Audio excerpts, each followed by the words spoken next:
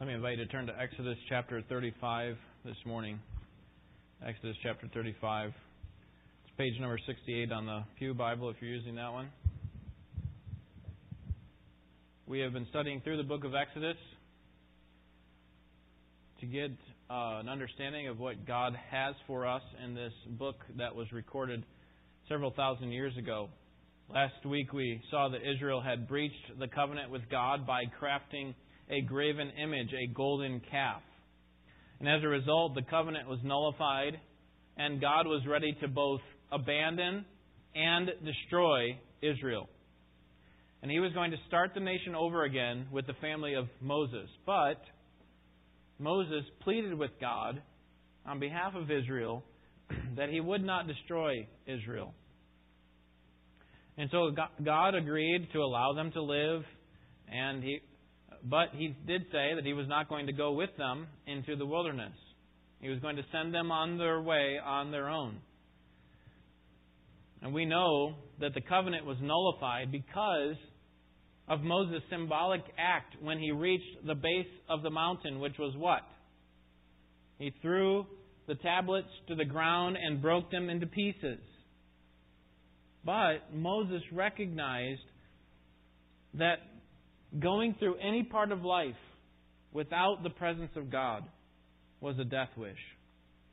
And so he begged God to reestablish the covenant with them, that God would reestablish the covenant with Israel. And God agreed, because God is a gracious and compassionate God, slow to anger and abounding in love, as we read. And as a visible symbol of God's presence, that He would be with the people of Israel, God met Moses, and He gave Moses a glimpse of His glory. And God only did this because Israel was now willing to repent. Their repentance is seen in their willingness to accept the consequences of their sin. Remember, several thousand people died. And their symbolic act of changing their clothes and removing all their jewelry to be replaced with funeral clothes, sackcloth and ashes. And apparently they would wear these clothes throughout the 40 years of wandering in the wilderness. Israel had repented. And further evidence of their repentance and commitment to God will be seen this week when we look at chapters 35 through 39 of Exodus. And we'll see that they actually give to God, and they, in glad submission to Him, offer themselves and their resources for the construction of the temple. So this morning I'd like to cover Exodus 35 through Exodus 39. But let me begin by reading the first 9 verses of chapter 35. Exodus 35, beginning in verse 1. This is the Word of God. Then Moses assembled all the congregation of the sons of Israel and said to them, "These are the things that the Lord has commanded you to do. For 6 days work may be done, but on the 7th day you shall have a holy day, a Sabbath of complete rest to the Lord. Whoever does any work on it shall be put to death. You shall not kindle a fire in any of your dwellings on the Sabbath day." Moses spoke to all the congregation of the sons of Israel, saying, "This is the thing which the Lord had commanded, saying, Take from among you a contribution to the Lord. Whoever is of a willing heart, let him bring it as the Lord's contribution: gold, silver, and bronze, and blue, purple, and scarlet material, fine linen, goat's hair, and ram skin dyed red, and porpoise skins, and acacia wood, and oil for lighting, and spices for the anointing oil, and for the fragrant incense, and onyx stones, and setting stones for the ephod, and for the breastpiece." This passage here, these 5 chapters, are a continuation of what we looked at last week, that Israel had repented, and the proof of that, the result of that, was in what we see this week, their cheerful giving of themselves and their resources. And so what we learn today is that genuine repentance results in cheerful giving of ourselves and our resources. And what you should notice in these 5 chapters is that this is largely a repeat of chapters 25 through 31. We've already looked at that, and in those chapters, what we saw was that God had given instructions for how the tabernacle was going to be made. What was all involved in the furnishings and what they needed to bring, what material was everything made out of, and so on. And the main difference here in the repeated material that we have is that now we have the carrying out of that construction. So before it was God commanding them to do it in such a way, in a detailed way, and now Israel's going to carry it out in chapters 35 to 39 according to the way that God had prescribed. So let's look at several things in this passage. First, genuine repentance results in glad obedience to God's law. Genuine repentance results in glad obedience to God's law. In verses 1 through 3, we see that it was critical for Israel to keep the Sabbath. The Sabbath is Saturday. It was for the people of Israel a day that was to be set apart for the purpose of worship. And the importance of this is if they did not keep the Sabbath, they would not have any use of the tabernacle. The tabernacle was the place where God would meet with His people and where He would allow them to offer sacrifices through the priests as an atonement for their sins. We saw the importance of Sabbath worship in chapter 31, verses 12 through 17. There, God had listed all the requirements that I was just talking about, all the instructions of the tabernacle, its furnishings. And then He gets to the end and He says, oh yeah, and by the way, don't forget the Sabbath. Make sure that you and the people are obeying the Sabbath. Because if Israel was going to receive any value from the tabernacle, they would be required to observe the Sabbath. And so God tells them, honor it and keep it holy. Here in chapter 35, verses 1 through 3, God reminds them again of the importance of keeping the Sabbath at the outset of the construction of the tabernacle. And what I think He's saying is not, hey, once you get the tabernacle set up, make sure you keep the Sabbath. I think the point is you need to be keeping it now, even while this tabernacle is being constructed. You recognize how important it is to set your life, put your life on pause while you come to worship Me.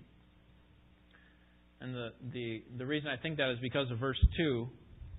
The tense of the verb there is a present tense verb. For 6 days work may be done, but on the seventh day you shall have a holy day, a Sabbath of complete rest to the Lord. Whoever does any work on it shall be put to death.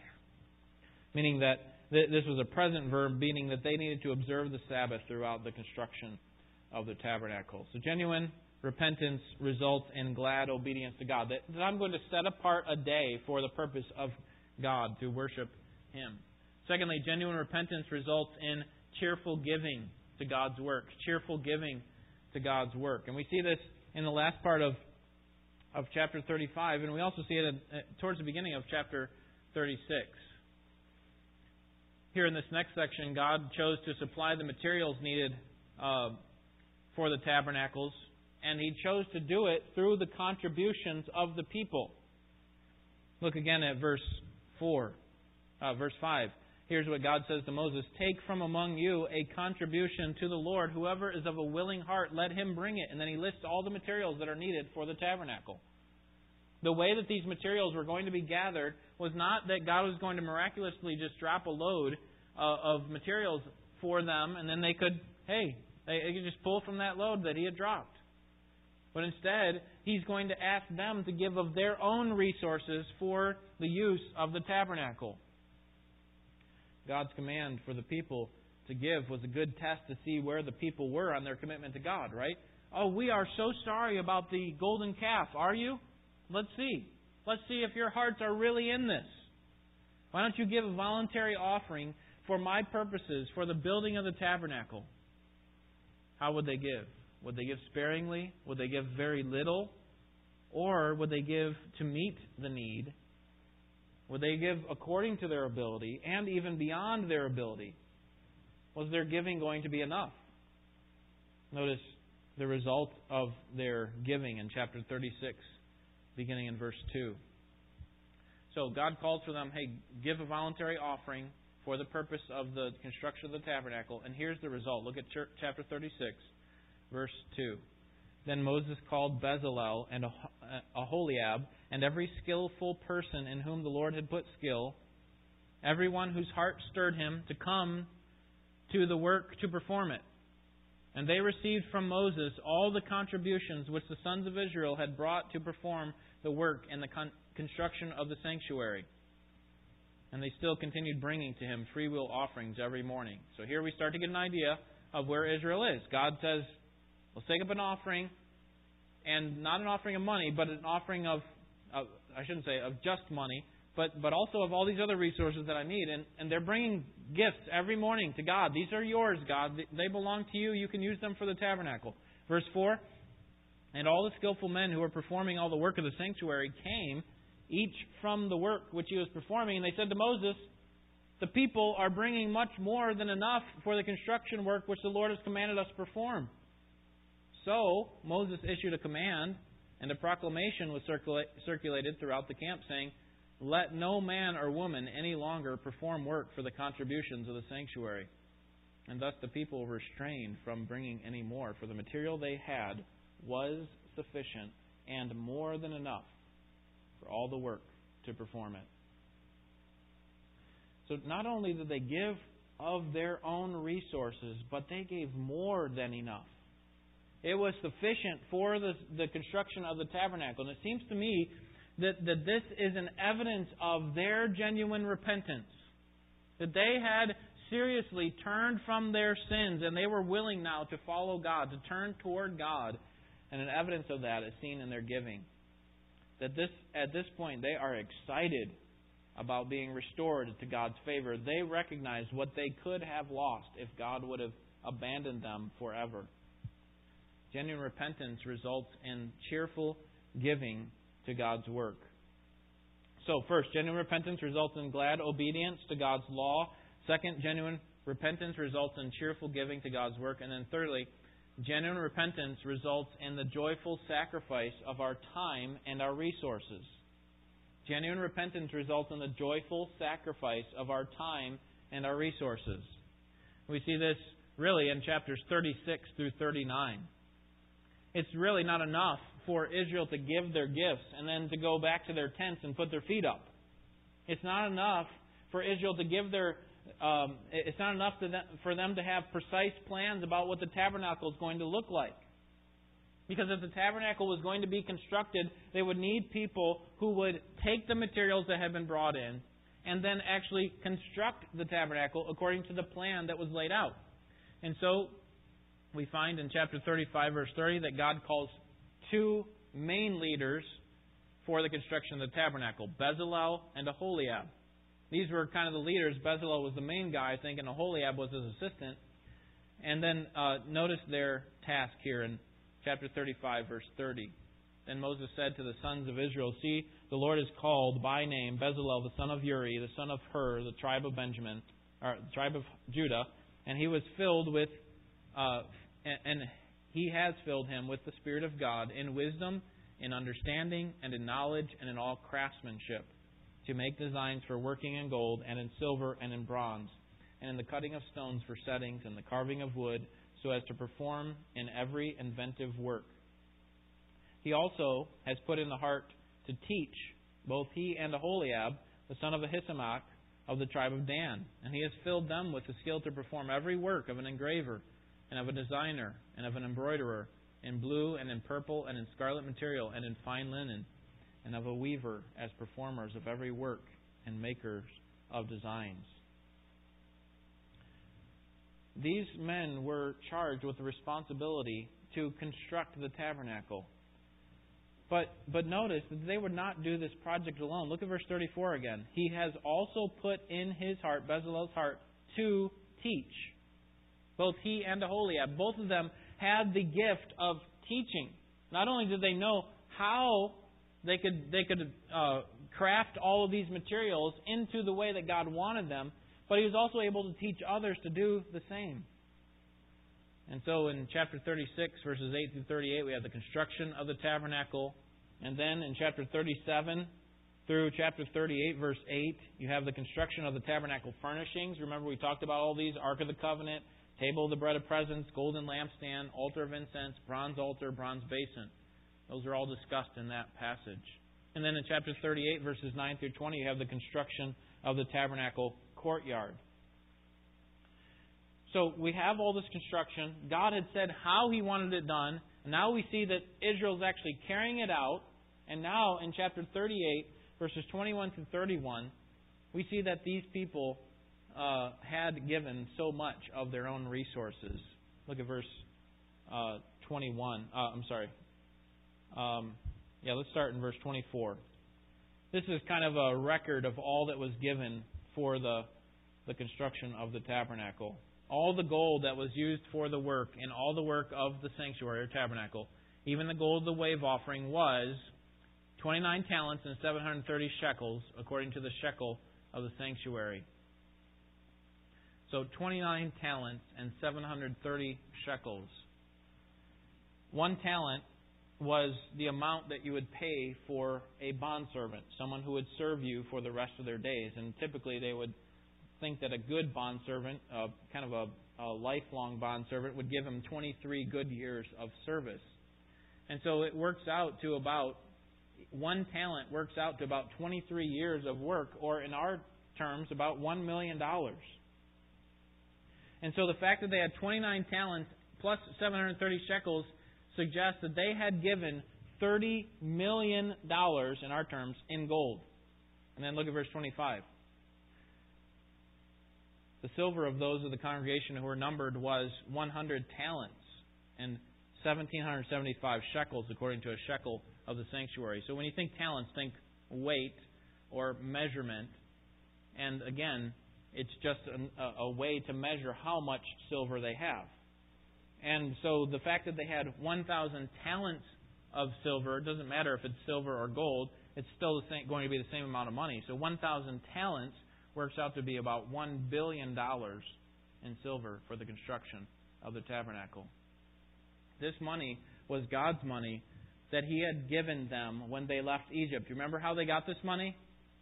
That God said, you plunder the Egyptians, and here's how you're going to do it. When you leave, ask them if you can have their things. And at that point, God had already shown all of these great plagues and displayed His power in great ways, till the point where He killed the firstborn of the Egyptians for refusing to let His people Israel go. And when they were on their way out, they asked for all their possessions, and they took as much as they wanted. So all these possessions were really given to them by God, and now they're simply giving them back to God. God's saying, listen, I want a voluntary offering. I'm not going to compel you. I'm not going to force you to give. You give based on your own desire. And I want you to give towards the work of my sanctuary, my tabernacle. You see, these people were serving as managers of His resources. They were simply giving to God what He had already given to them. They were holding the money that God had given them so that it would be used for His purposes when He called for it. And this is exactly how we should view our own finances. That we are not owners of our money and our resources, but we are only managers of it, because all money is God's money. God owns it all. He is the creator of it all. And He has gifted us with a portion of it. And for us, it should be a joy and a pleasure to give back to Him out of what He has given to us.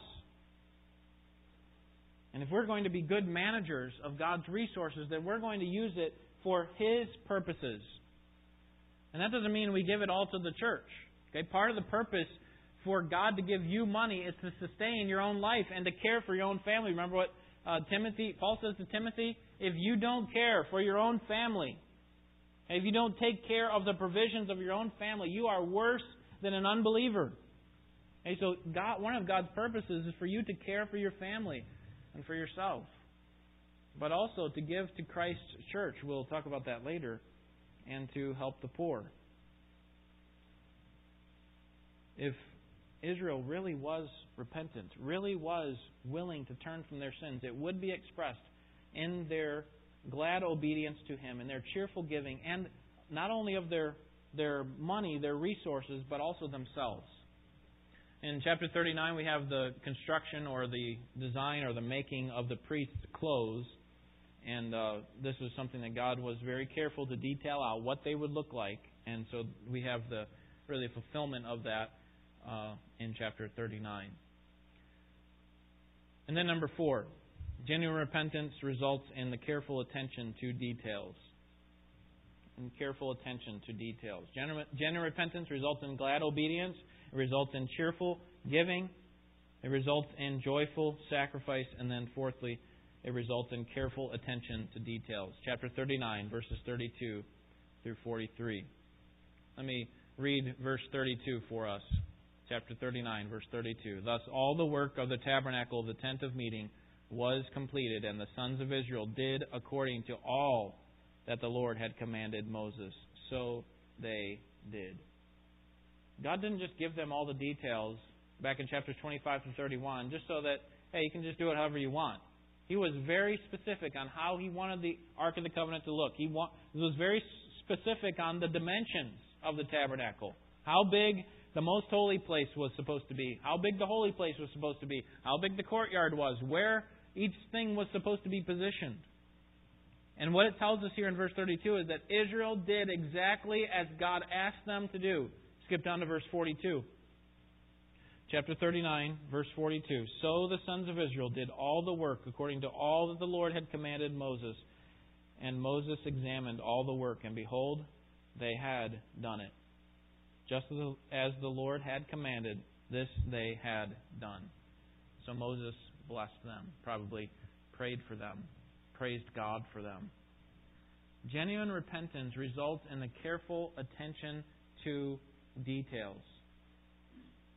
After the construction of the tabernacle was complete, before God comes to meet with them, to join them, Moses here in verse 42 performs a sort of quality control. He wanted to make sure that everything that they had crafted and the way that they set this whole thing up was exactly as God had commanded. And since the law had been given to Moses directly, he was responsible to be the mediator. God's word to the people, and then he was going to present this back to God. And so, we might look at Israel and want to cut them some slack because, hey, they're not really home. They're out in the middle of the wilderness. And they've had a long couple of years living under the rule and the oppression of Egypt. And then all these strange battles that they've had to face and trials. And so you might think, it might be okay for Israel to cut a few corners. It might be okay for them. But we see here that they were not willing to cut corners, that they fulfilled the requirements exactly as God desired. And as a result, Moses gave a brief prayer for them and said, yes, this is exactly what God asked for. Genuine repentance results in cheerful giving of ourselves and our resources. And if we're serious about our relationship with God, if we recognize from what we have been forgiven, that we deserved God's full and just wrath because of our sin, then I believe that we will respond with glad obedience, with cheerful giving, with joyful sacrifice, and with careful attention to the details of how God wants to be worshipped. We will, if we have truly repented, give of ourselves and our resources for the purposes of God. Friends, serving God is labor. It oftentimes is difficult, but it should not be a chore.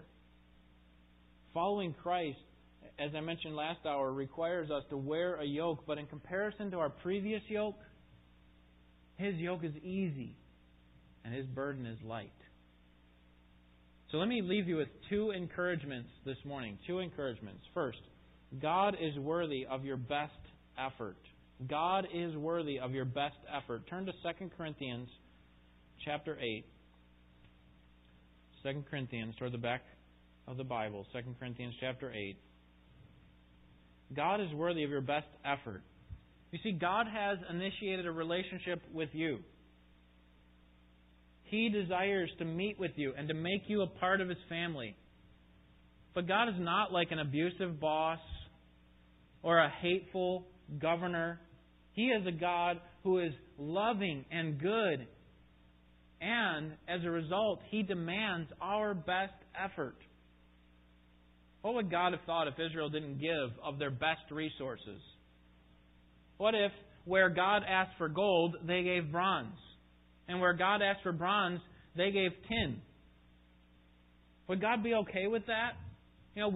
we know you said you wanted the tabernacle like this and all of the clothing of the priest to look like this, but we've made it a little bit different. We made a few modifications. You see, Israel serves as a positive example in this case of what joyful giving of ourselves and our resources look like. That they gave to meet the need and even beyond what was necessary. Sadly, Israel's history was also spotted with times of reluctant and compulsive giving, wasn't it?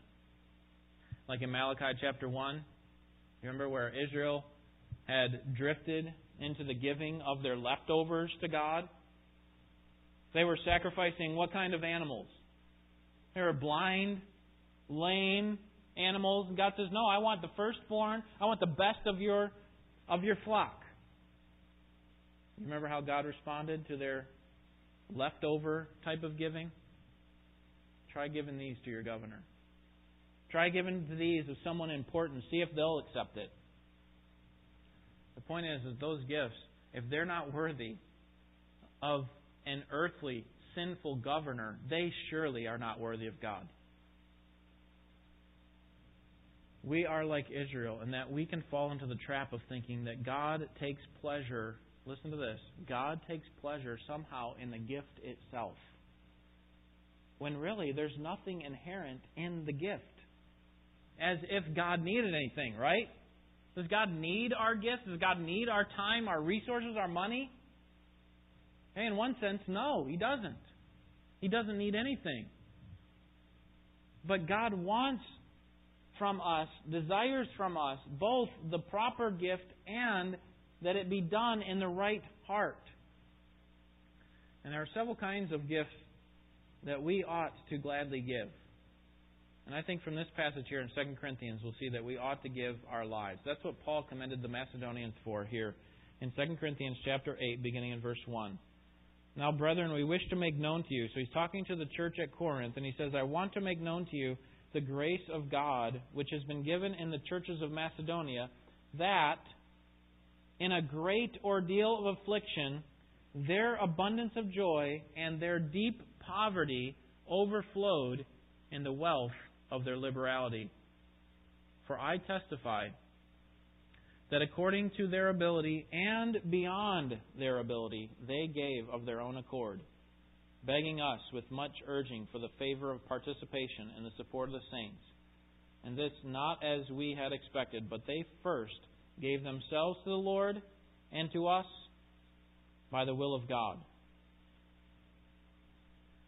Notice again verse 5. They first gave themselves. Why was it that even in their deep and abject poverty that they could give a wealth of liberality? Why could they give in such abundance and out of such love?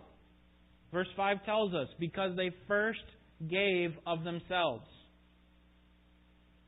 And so what I'm telling you is that we will not give our time, our money, our resources,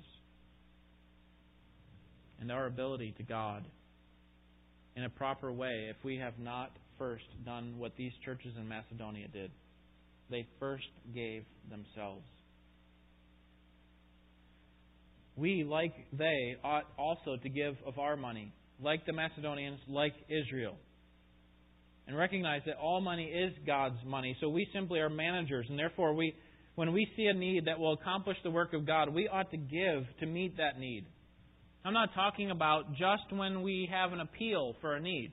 There are lots of times that I have been proud of our church and their giving to a specific need. Like when we have a trip to another country to visit one of our missionaries, and we ask for the church to give of various kinds of things so that we can pack the suitcases and leave them with the people. And I am encouraged by that. But what I'm also talking about here is a regular, faithful giving. That we ought to give to meet specific needs, but also a faithful and regular giving to the work of God at this church. We also ought to give of our time and our ability. Not just money. Again, God expects more of us than just our money. If we just come to church every Sunday and put some money in the plate doesn't mean we've accomplished what God wants for us.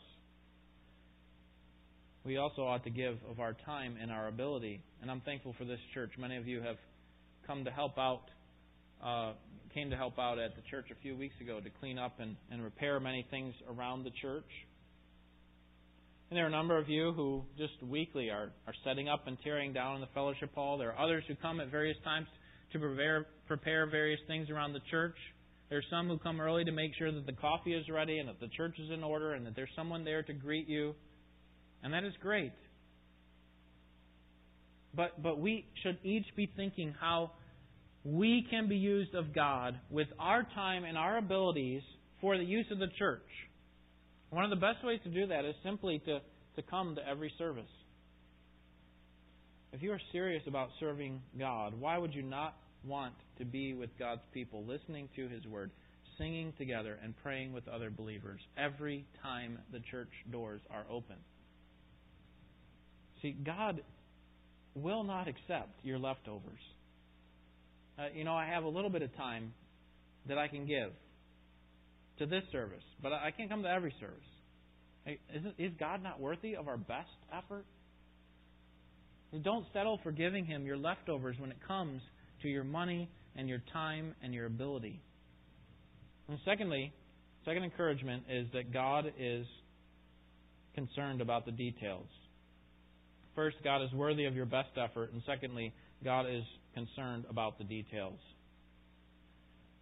Meeting with God in order to worship God should not be an afterthought. It shouldn't be the leftover idea. I've got a lot of things going on this week. Oh, and I probably should also go to church. Or I have a lot of bills to pay, and if I have some left over, I hope I can give some to the church. Or I know I'm going to be singing and listening to God's Word today, but it probably doesn't matter if I prepare myself for that. I'll just show up. Or we just come without thinking of how we can encourage someone else.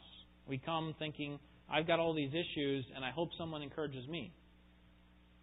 Instead, we ought to come with an idea of, what can I do to serve the other people in this church? What can I do to help bring someone to the next level of glory? Maybe it is to salvation. Maybe it is to greater spiritual maturity. Maybe it is to get them out of the distress that they've been in for the last month. What can I do to help in that way? You see, God is concerned about the details. We can't sloppily overlook God's expectations of how He demands to be worshipped. For Israel, it took a great amount of time to construct the tabernacle and its furnishings, and it will culminate. Next week we'll see in chapter 40, it will culminate in the spectacular condescension of God's special presence. But we, as believers today, who do not serve God in the tabernacle, we should not expect God to ignore our lack of concern for details when it comes to the worship of Him. As if we can sloppily just give our leftovers and say, hey, God, just accept it, and you're loving, He'll accept it. God calls us to do some very important things when we come to worship Him. Worshiping God when we come together means honoring His Word. That's why we read and pray and meditate on the passage that is preached, hopefully after and before. That's why you have the sermon schedule for you to meditate on it before. We ought to worship Him through the singing of songs. Right? Does God call us to sing together and to one another? Ephesians tells us that those who are filled with the Spirit sing to one another in psalms and hymns and spiritual songs, singing and making melody in your hearts to the Lord. Sing to God and sing to the congregation. We ought to worship God by encouraging other believers. If we're going to be a part of God's worship and doing it according to the details that He's laid out, then we need to encourage other believers. And one of the ways I already mentioned was simply coming to every service. You don't know how much of an encouragement it is to me and many of the other members of the church that you just come. That you come to the service. That is encouraging to see that you are serious about the Word of God. That you are serious about seeing God honored in your life. But you can also encourage others by, as we just saw, singing to one another. That's one of the ways that you encourage other believers. And also by praying for one another. I often encourage you to pray for each member of the church by name. And then speak words of truth. Hebrews 10 says, encourage one another daily as long as it's called today. That's Hebrews 3, sorry. Encourage one another daily as long as it's called today, so that you will not be hardened by the deceitfulness of sin. Hebrews 10 says that we should provoke one another to love and good works, and that we should not forsake the assembling of ourselves together. Come to church with the mentality that I'm going to be a provider. I'm going to be one who serves. I'm not going to come, yes, I have needs, and I know that God will take care of my needs, but I'm going to come to help bear someone else's load. I'm going to try to bear some of their burden with them. And as a Christian, we were never meant to live this life alone. And so there will be times when we are down, and we need you to help us. There will be times when I am down, when I need you to help me, to help carry my load. But make it a goal of yourself to carry your own load and then to help carry the load of others. And I'm thankful for the many examples in our church when you do that. And that I see that often. We got to worship God by living out what we have learned. It's not enough just to come to church on Sunday, give of our resources, and then go back to our life and live like pagans. We need to meditate on what we've learned. Be complicit with the Holy Spirit to see Him work within us.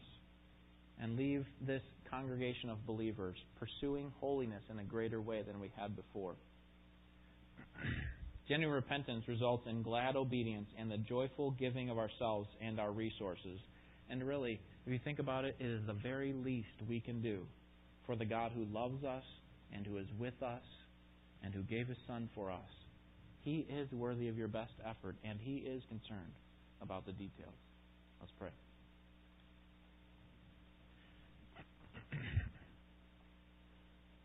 Father, we pray that you would convict us where we have failed you and where we have been defiant to you. We pray that you would reveal to us lovingly our own sin and help us to see where we can improve. Or there is no one here who is perfect. There is no one here who cannot take something from what your Word had for us this morning and be changed.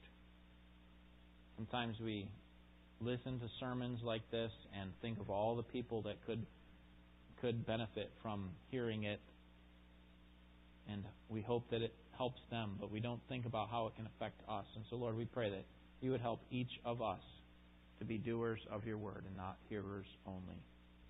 We're not hearers for the sake of other people so that they will change, but hearers for ourselves so that we will be changed to be more glorious, a better reflection of your glory.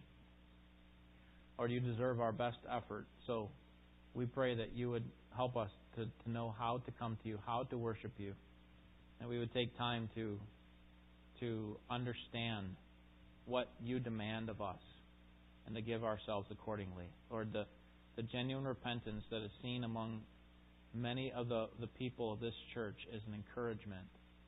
See how you have changed them, and they are fulfilling many of these things. And so we pray that you would just help them to grow even more. Help me to do the same. And Lord, we pray if there is anyone here who doesn't know Jesus Christ as their Lord and Savior, that they would understand the great weight that they bear on themselves, that they will bear the consequences of their sin in eternity in hell if they do not turn from their sins and accept your Son as the finished work, the final sacrifice for their sins. Lord, may you work in us today through the power of your Holy Spirit, we pray in Jesus' name. Amen.